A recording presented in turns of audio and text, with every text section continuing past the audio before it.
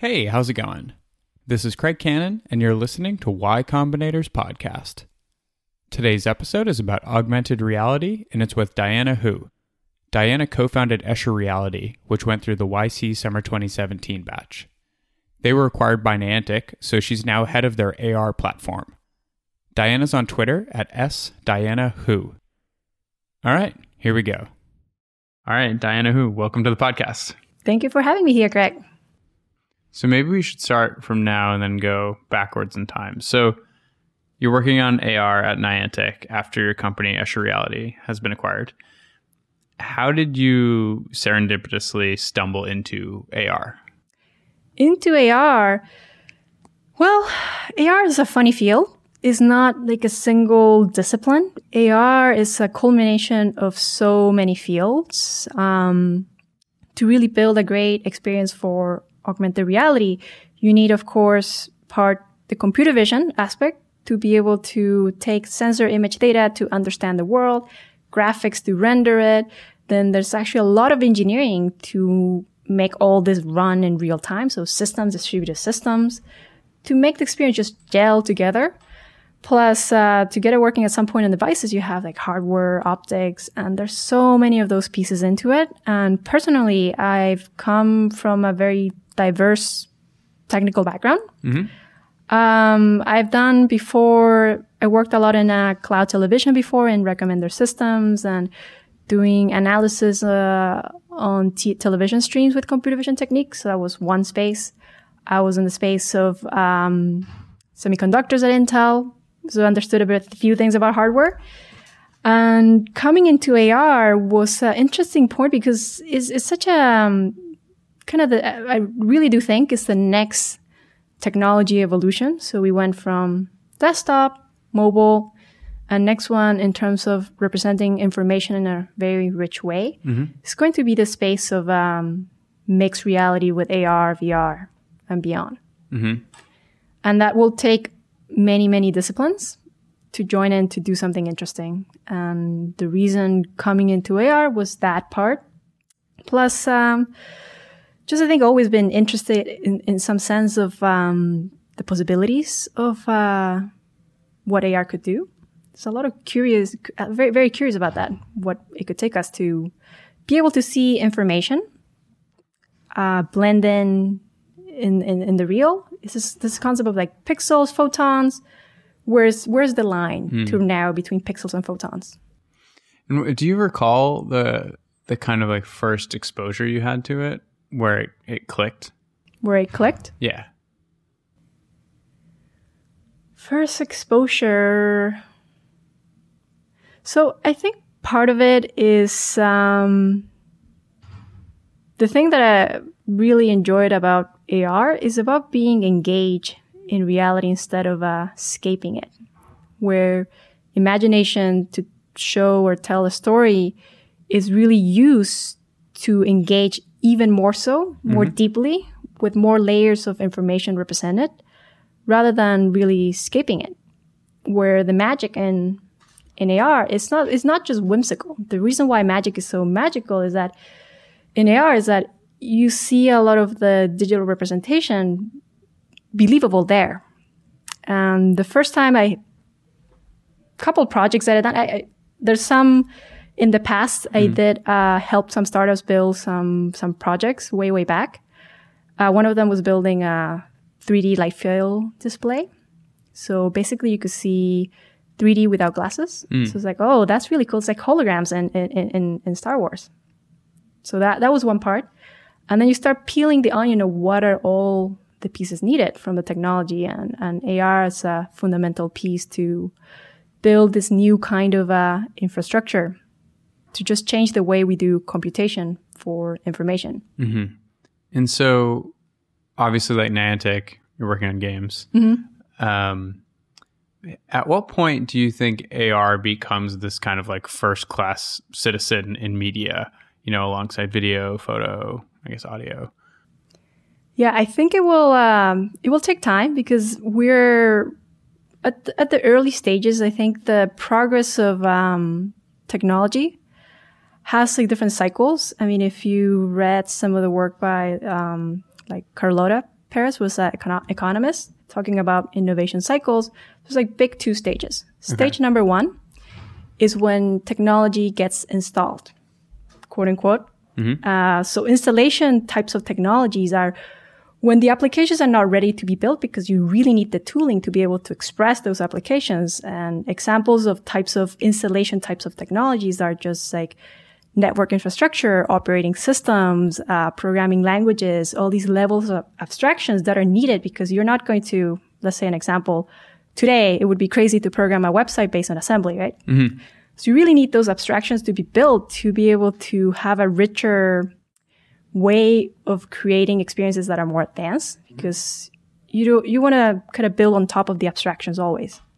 So AR is kind of in that phase of really building the installation phase of solving all the hard problems so that you get to a very expressive world in the future that I imagine where AR, programming in AR could be just as simple as spinning up a website. Because right now it does require a lot of very specialized understanding to create AR experiences. Because there's things with 3D environment development that are very good mix for game. This is why game is also very good for AR in the early stages. That's kind of the part 1. And just to close this, the second stage for this technology cycle is the deployment phase. That is when really you see the explosion because you have this kind of solid infrastructure built. And deployment is when you have all these applications built into different industries. And at that point, let's say, just to give you another example, like the installation phase for mobile was just getting the hardware devices and the operating system with iOS and Android. And then the deployment was all this proliferation of apps. And it just explodes when the tooling and level abstractions is right enough. So for AR, just to close that, we're not there yet at all. There's a lot of groundwork that needs to be done. There's some early showcases because you do need examples of applications to be able to inform and build the right kind of OS infrastructure to accelerate that.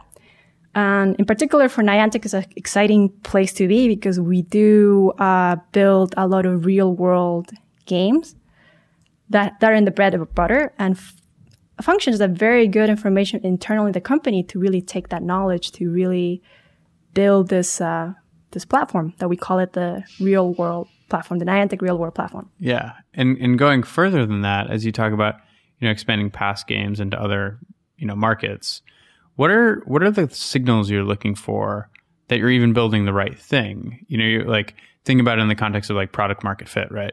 Like, how do you even know you're going in the right direction? Because you can make analogies to the software stack in the web, but like it could be the wrong direction, right?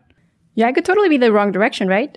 I mean, it's just kind of making educators get sometimes. Yeah. And the thing about AR is actually it's not a completely new concept. The concept of augmented reality actually has been came out way, way back even in the 70s or with the first VR headset might have been even the 60s. I don't recall the exact date. Yeah.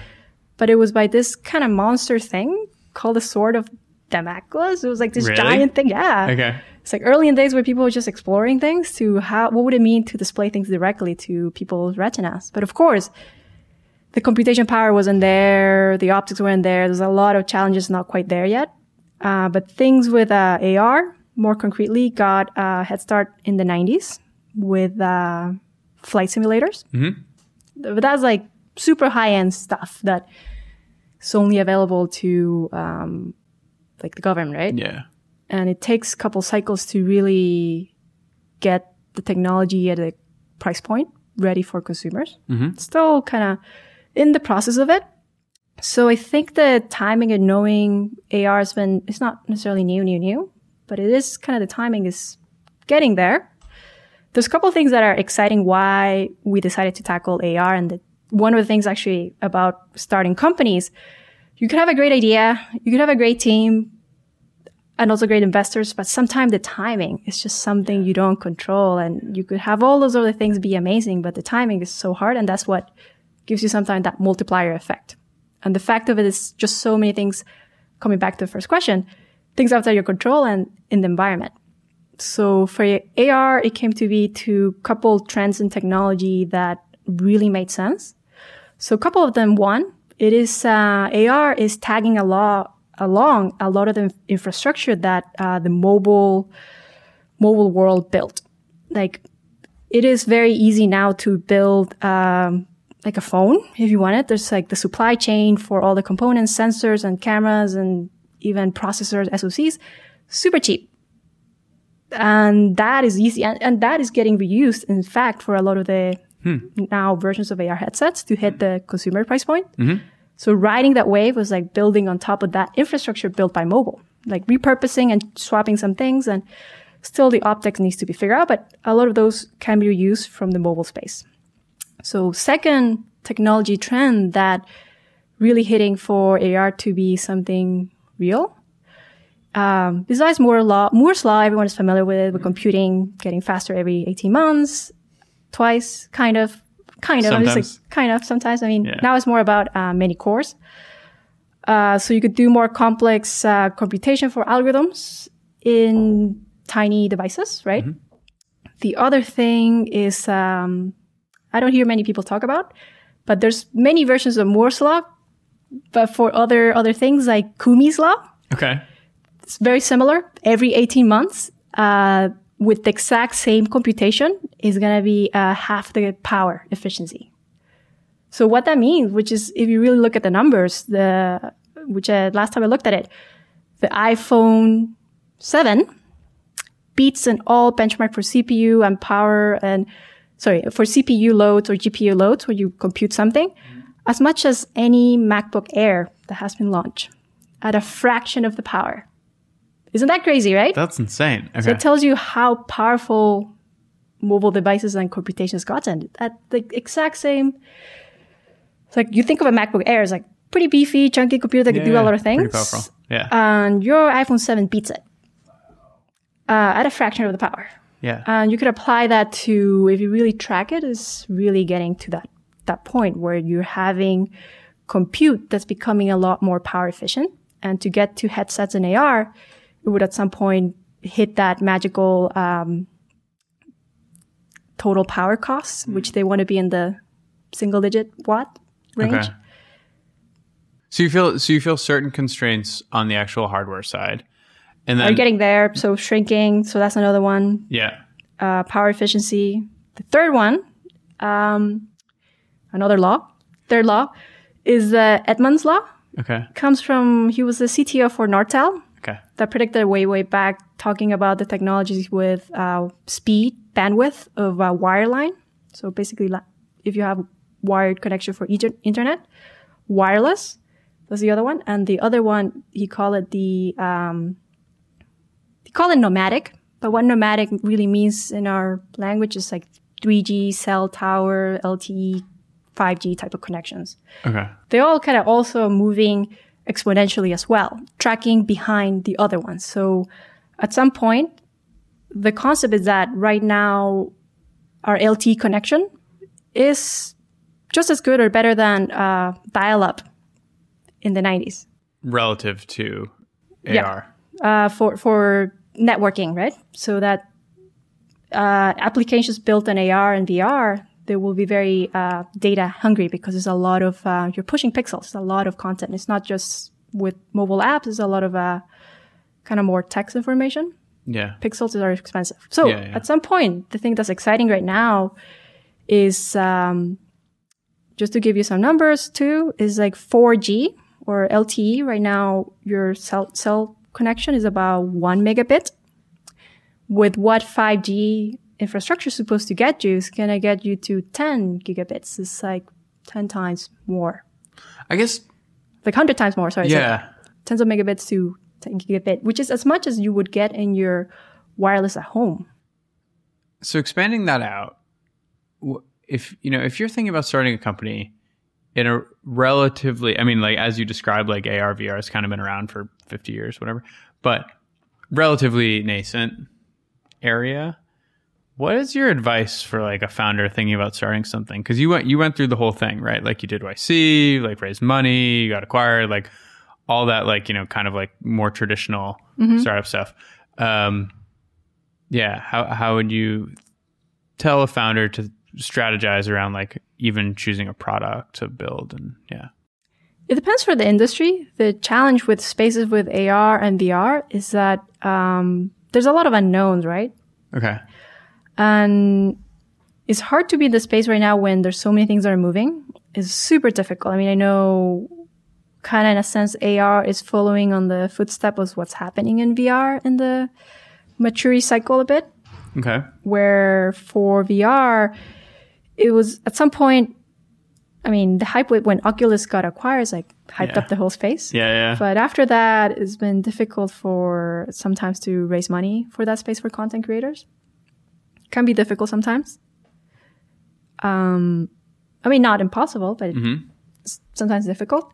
For AR has a bit of that. It's just people are still right now testing the waters. What is like the killer app for AR? That's still early to be determined. I mean, the one that we see right now is the Pokemon Go and Niantic is one of the few, maybe only AR games that is significantly profitable.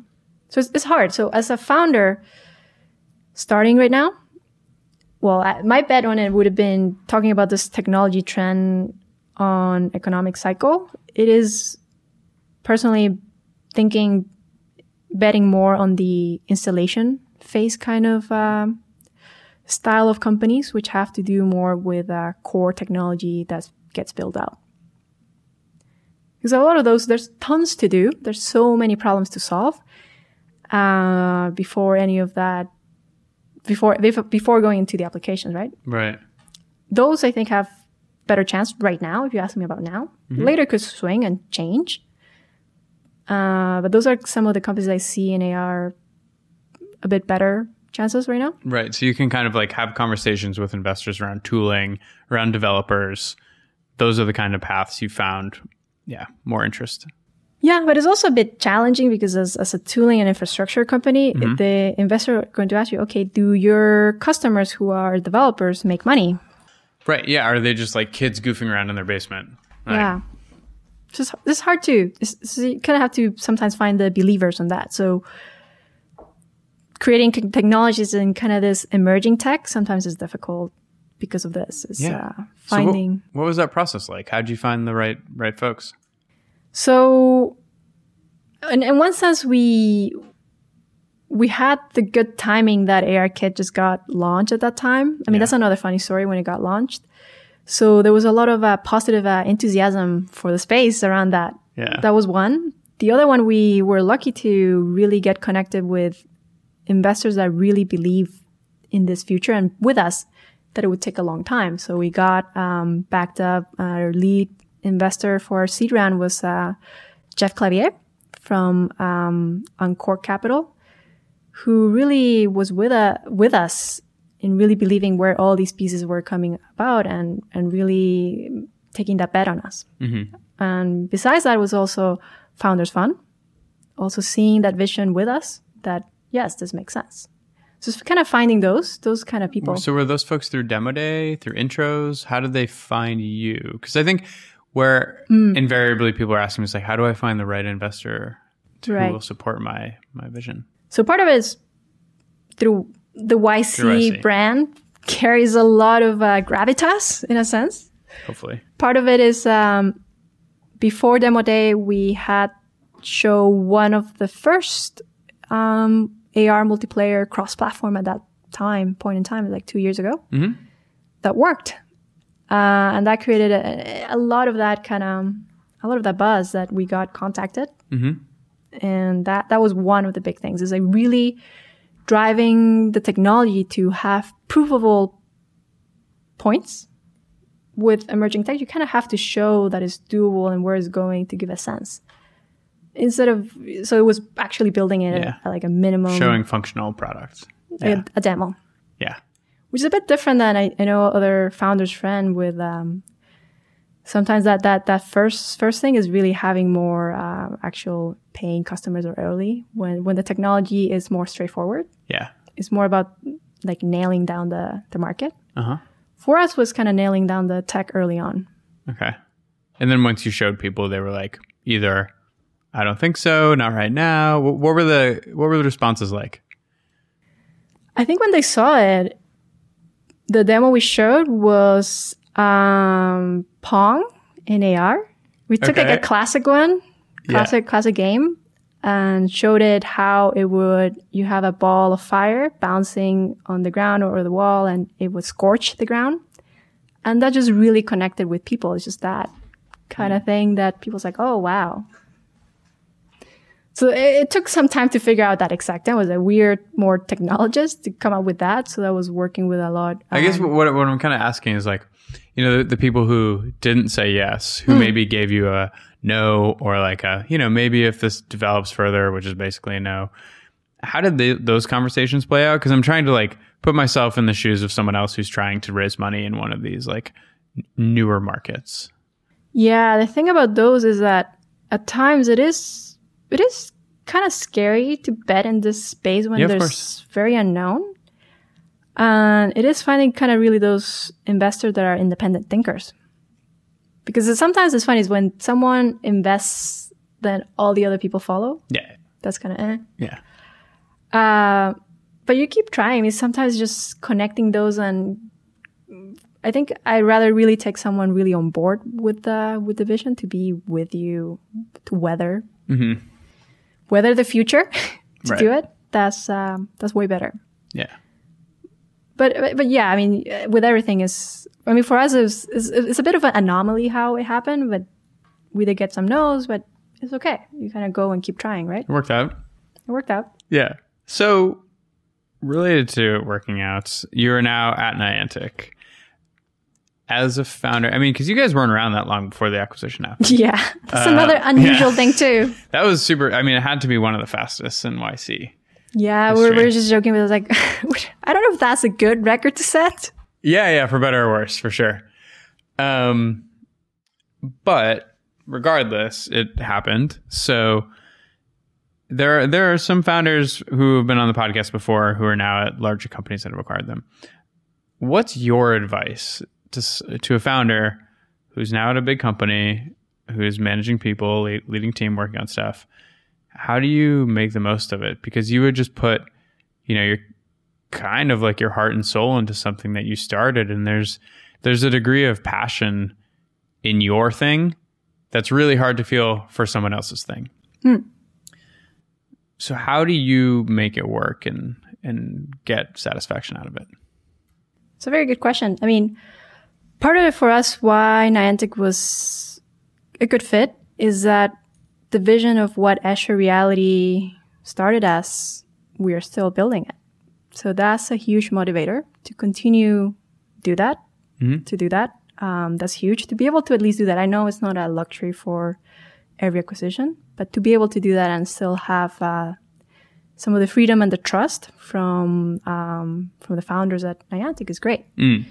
The other thing is, I guess the way I like to tell, Niantic's still also a startup, but it's a much larger scale. The way sometimes is thinking about it is kind of taking Azure, which was a seed stage, skipping it and going into Series B. Okay. It's like skip, fast forward. That's what it felt like. The other thing is to take this opportunity and reframe it a bit is still a very valuable space to learn other kinds of skills. So now it's kind of more taking in that hyper growth company. I mean, when we joined the company, I mean, from last year to this year, it's like at least 5x. It's crazy. 5x employees. Yeah. So that kind of growth and be part of that was also exciting, and learning other kinds of skills and reframing those, because it is kind of leading in a bigger scope. And that's part of it that kind of worked out. And I know it's like a lot of it comes down to relationship with people, is having a good rapport with the leadership, executing and getting all those things aligned. And I know sometimes can be difficult because there's different cultures, right? It's kind of like immigration, right? Immigration. Yeah. There's a mutual respect for things that we can learn from each other and work together as eventually there's a path to feel as a single company, to feel like now I feel as a Niantic employee, right? It's not. And that is when it starts kind of more working out, to really feel that bought into where Niantic is going. And that I am excited with where we're going. Yeah. And at this point, it is exciting to see all the things that we've done. I mean, a lot of the demos that we showcased last year created the splash with AR, where a lot of the work in my team was great. And other things this year announced in Niantic that are also great. We announced the developer context, where we we did a contest, invited 10 selected, that's the word, selected 10 developers to work on our platform to see what else they could build outside of the Niantic world. So that was started as a conversation with one of the leaders at Niantic, with Ed, who was one of the platform. He leads the platform, the other parts of the platform for Niantic. So it was a conversation last year, and then it became a thing this year. Yeah. And it's been great to be welcomed by people like Ed and to work on something bigger together. Right. So I think if we executed this as Escher, it would have been at a smaller scale than what we were able to do at Niantic. Or a longer time frame. Or a longer time frame. Or both. Yeah. We got the luxury of the rest of the Niantic machine to get this out. Did you find that there were tricky elements culturally in transitioning the team together? There's always those when you join it. I mean, right? When you sure, yeah. Those kind of happen, and part of it is taking time, patience to work through those things, and having faith in the long term. It's kind of making it happen. And so this is funny. You mentioned it already, but it's all tied back to also you being an immigrant to the U.S. and that whole experience. So you should explain it because it's actually a super interesting story. But to set it up, you immigrated from Chile to the U.S. during high school, but maybe you can provide the backstory. Yeah, perhaps I think as you integrate with different things in your life, it is a series of immigrations into different things, perhaps. Yeah. Think of it that way. So a bit of a summary of a life story. I grew up in Chile. I'm still a Chilean citizen. And the way I ended up in the U.S. or Chile, maybe start with that. My parents were trying to find a better life outside of China because of all the situations that was happening back in the 70s. So they applied for a visa and went wherever it took them first. And the first place that they followed was Chile because another family member had been there. So they went there. Mm-hmm. So then I was born and normal life things happen, right? So I didn't know anything about the U.S. I knew I had an aunt in there, but apparently my parents also applied for a family visa lottery to the U.S. before I was born. Mm-hmm. And happenstance, which is really bizarre, that went through when I was around 16, 17. And then my parents says that it was very difficult to immigrate because you leave all your roots, learn a new language, unknown environment, start your life from scratch, from zero. You're dropped in the middle and do that. It's we've done that once already. We could do it again, but it's really hard. But think of it, take this opportunity to do something. I know they were seeing that I've been always curious and been good at tinkering with things and math. It's take this opportunity to do something. It's you might end up doing something interesting. I was I never had to take that chance because otherwise I would regret it forever. And then moved with my aunt for a bit and did the last 2 years of high school in there. And that was boot camp for me. Yeah. So I had to catch up with everything. Because the education in Chile is not great. Just for comparison, you learn kind of algebra in your senior year. So I did a crunch for a lot of things in a year. And because in a year and caught up to calculus in a year, up to calculus, did pre-calc, geometry and all that, algebra, crunch it in 1 year. Plus also physics and all these things, except English. English, I've been in ESL. I was still in ESL in college. So I had to take ESL when I went to college still because English was hard. Yeah. Still hard. So that was kind of the resilient part of really understanding what I could do. And it was really challenging. I mean, coming to this new space and being by myself in school, and it was the hardest thing I had to do back then, and also all of that. And because I had to really do something good out of it, and it was hard for my parents too, because they were earning in pesos and then I was living in dollars. So I really wanted to figure out how to cut college short too. Yeah. So then I managed to also take AP classes in the last year and finish college early, and then go to job and take loans and pay all that back. And that's kind of the story of immigrating, and through those lots of lessons. Through that, it feels almost like a different person. Yeah. But yeah, I was very focused on that goal. To really graduate, do something interesting, and ended up doing engineering and computer science because that seemed to be what I was kind of good at. And so as someone who then worked at a big company and then started a company, what advice would you share for other immigrants to the U.S. around starting a company? And even maybe perhaps bigger than that, like just like motivating yourself to leave a big company and go out and do your own thing. Yeah. So with the one about immigrants, I think the thing that's exciting about U.S. versus, let's say, Chile, and I imagine other countries as well, is a lot of this positive determinism mentality. Yeah. That really entrepreneurial, where people really want to go at it. And because things are in a state of abundance, in a sense, in the U.S. with stability, mostly, I mean, yes, there's a lot of... Not for everyone, but yes. Yes, here, at least, yeah.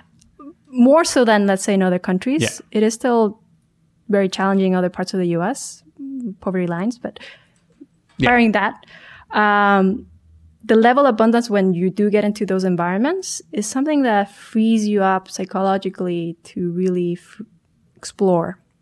And it's exciting coming as an immigrant because you get more like-minded people. I think it's in the U.S. where I found more people that kind of thought like me, more so than when I was in Chile, to really explore and try things out. And there will be challenges, of course, coming from...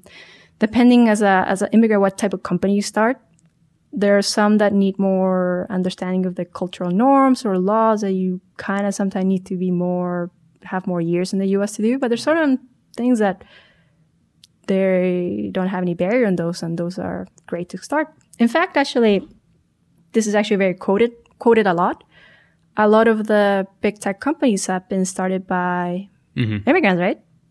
It's just there's something about that. Yeah. About having gone through. Now it's the version of the human installation and deployment, right? Yeah, absolutely. I mean, I think that just immigrant mentality is wonderful. So right now, it's July. We're in the middle of the YC batch. In spite of being acquired and working at a larger company right now, what would be your advice to people in the batch right now to make the most of it? And to be honest, like make the most afterwards, because I think that's something that often stresses people out.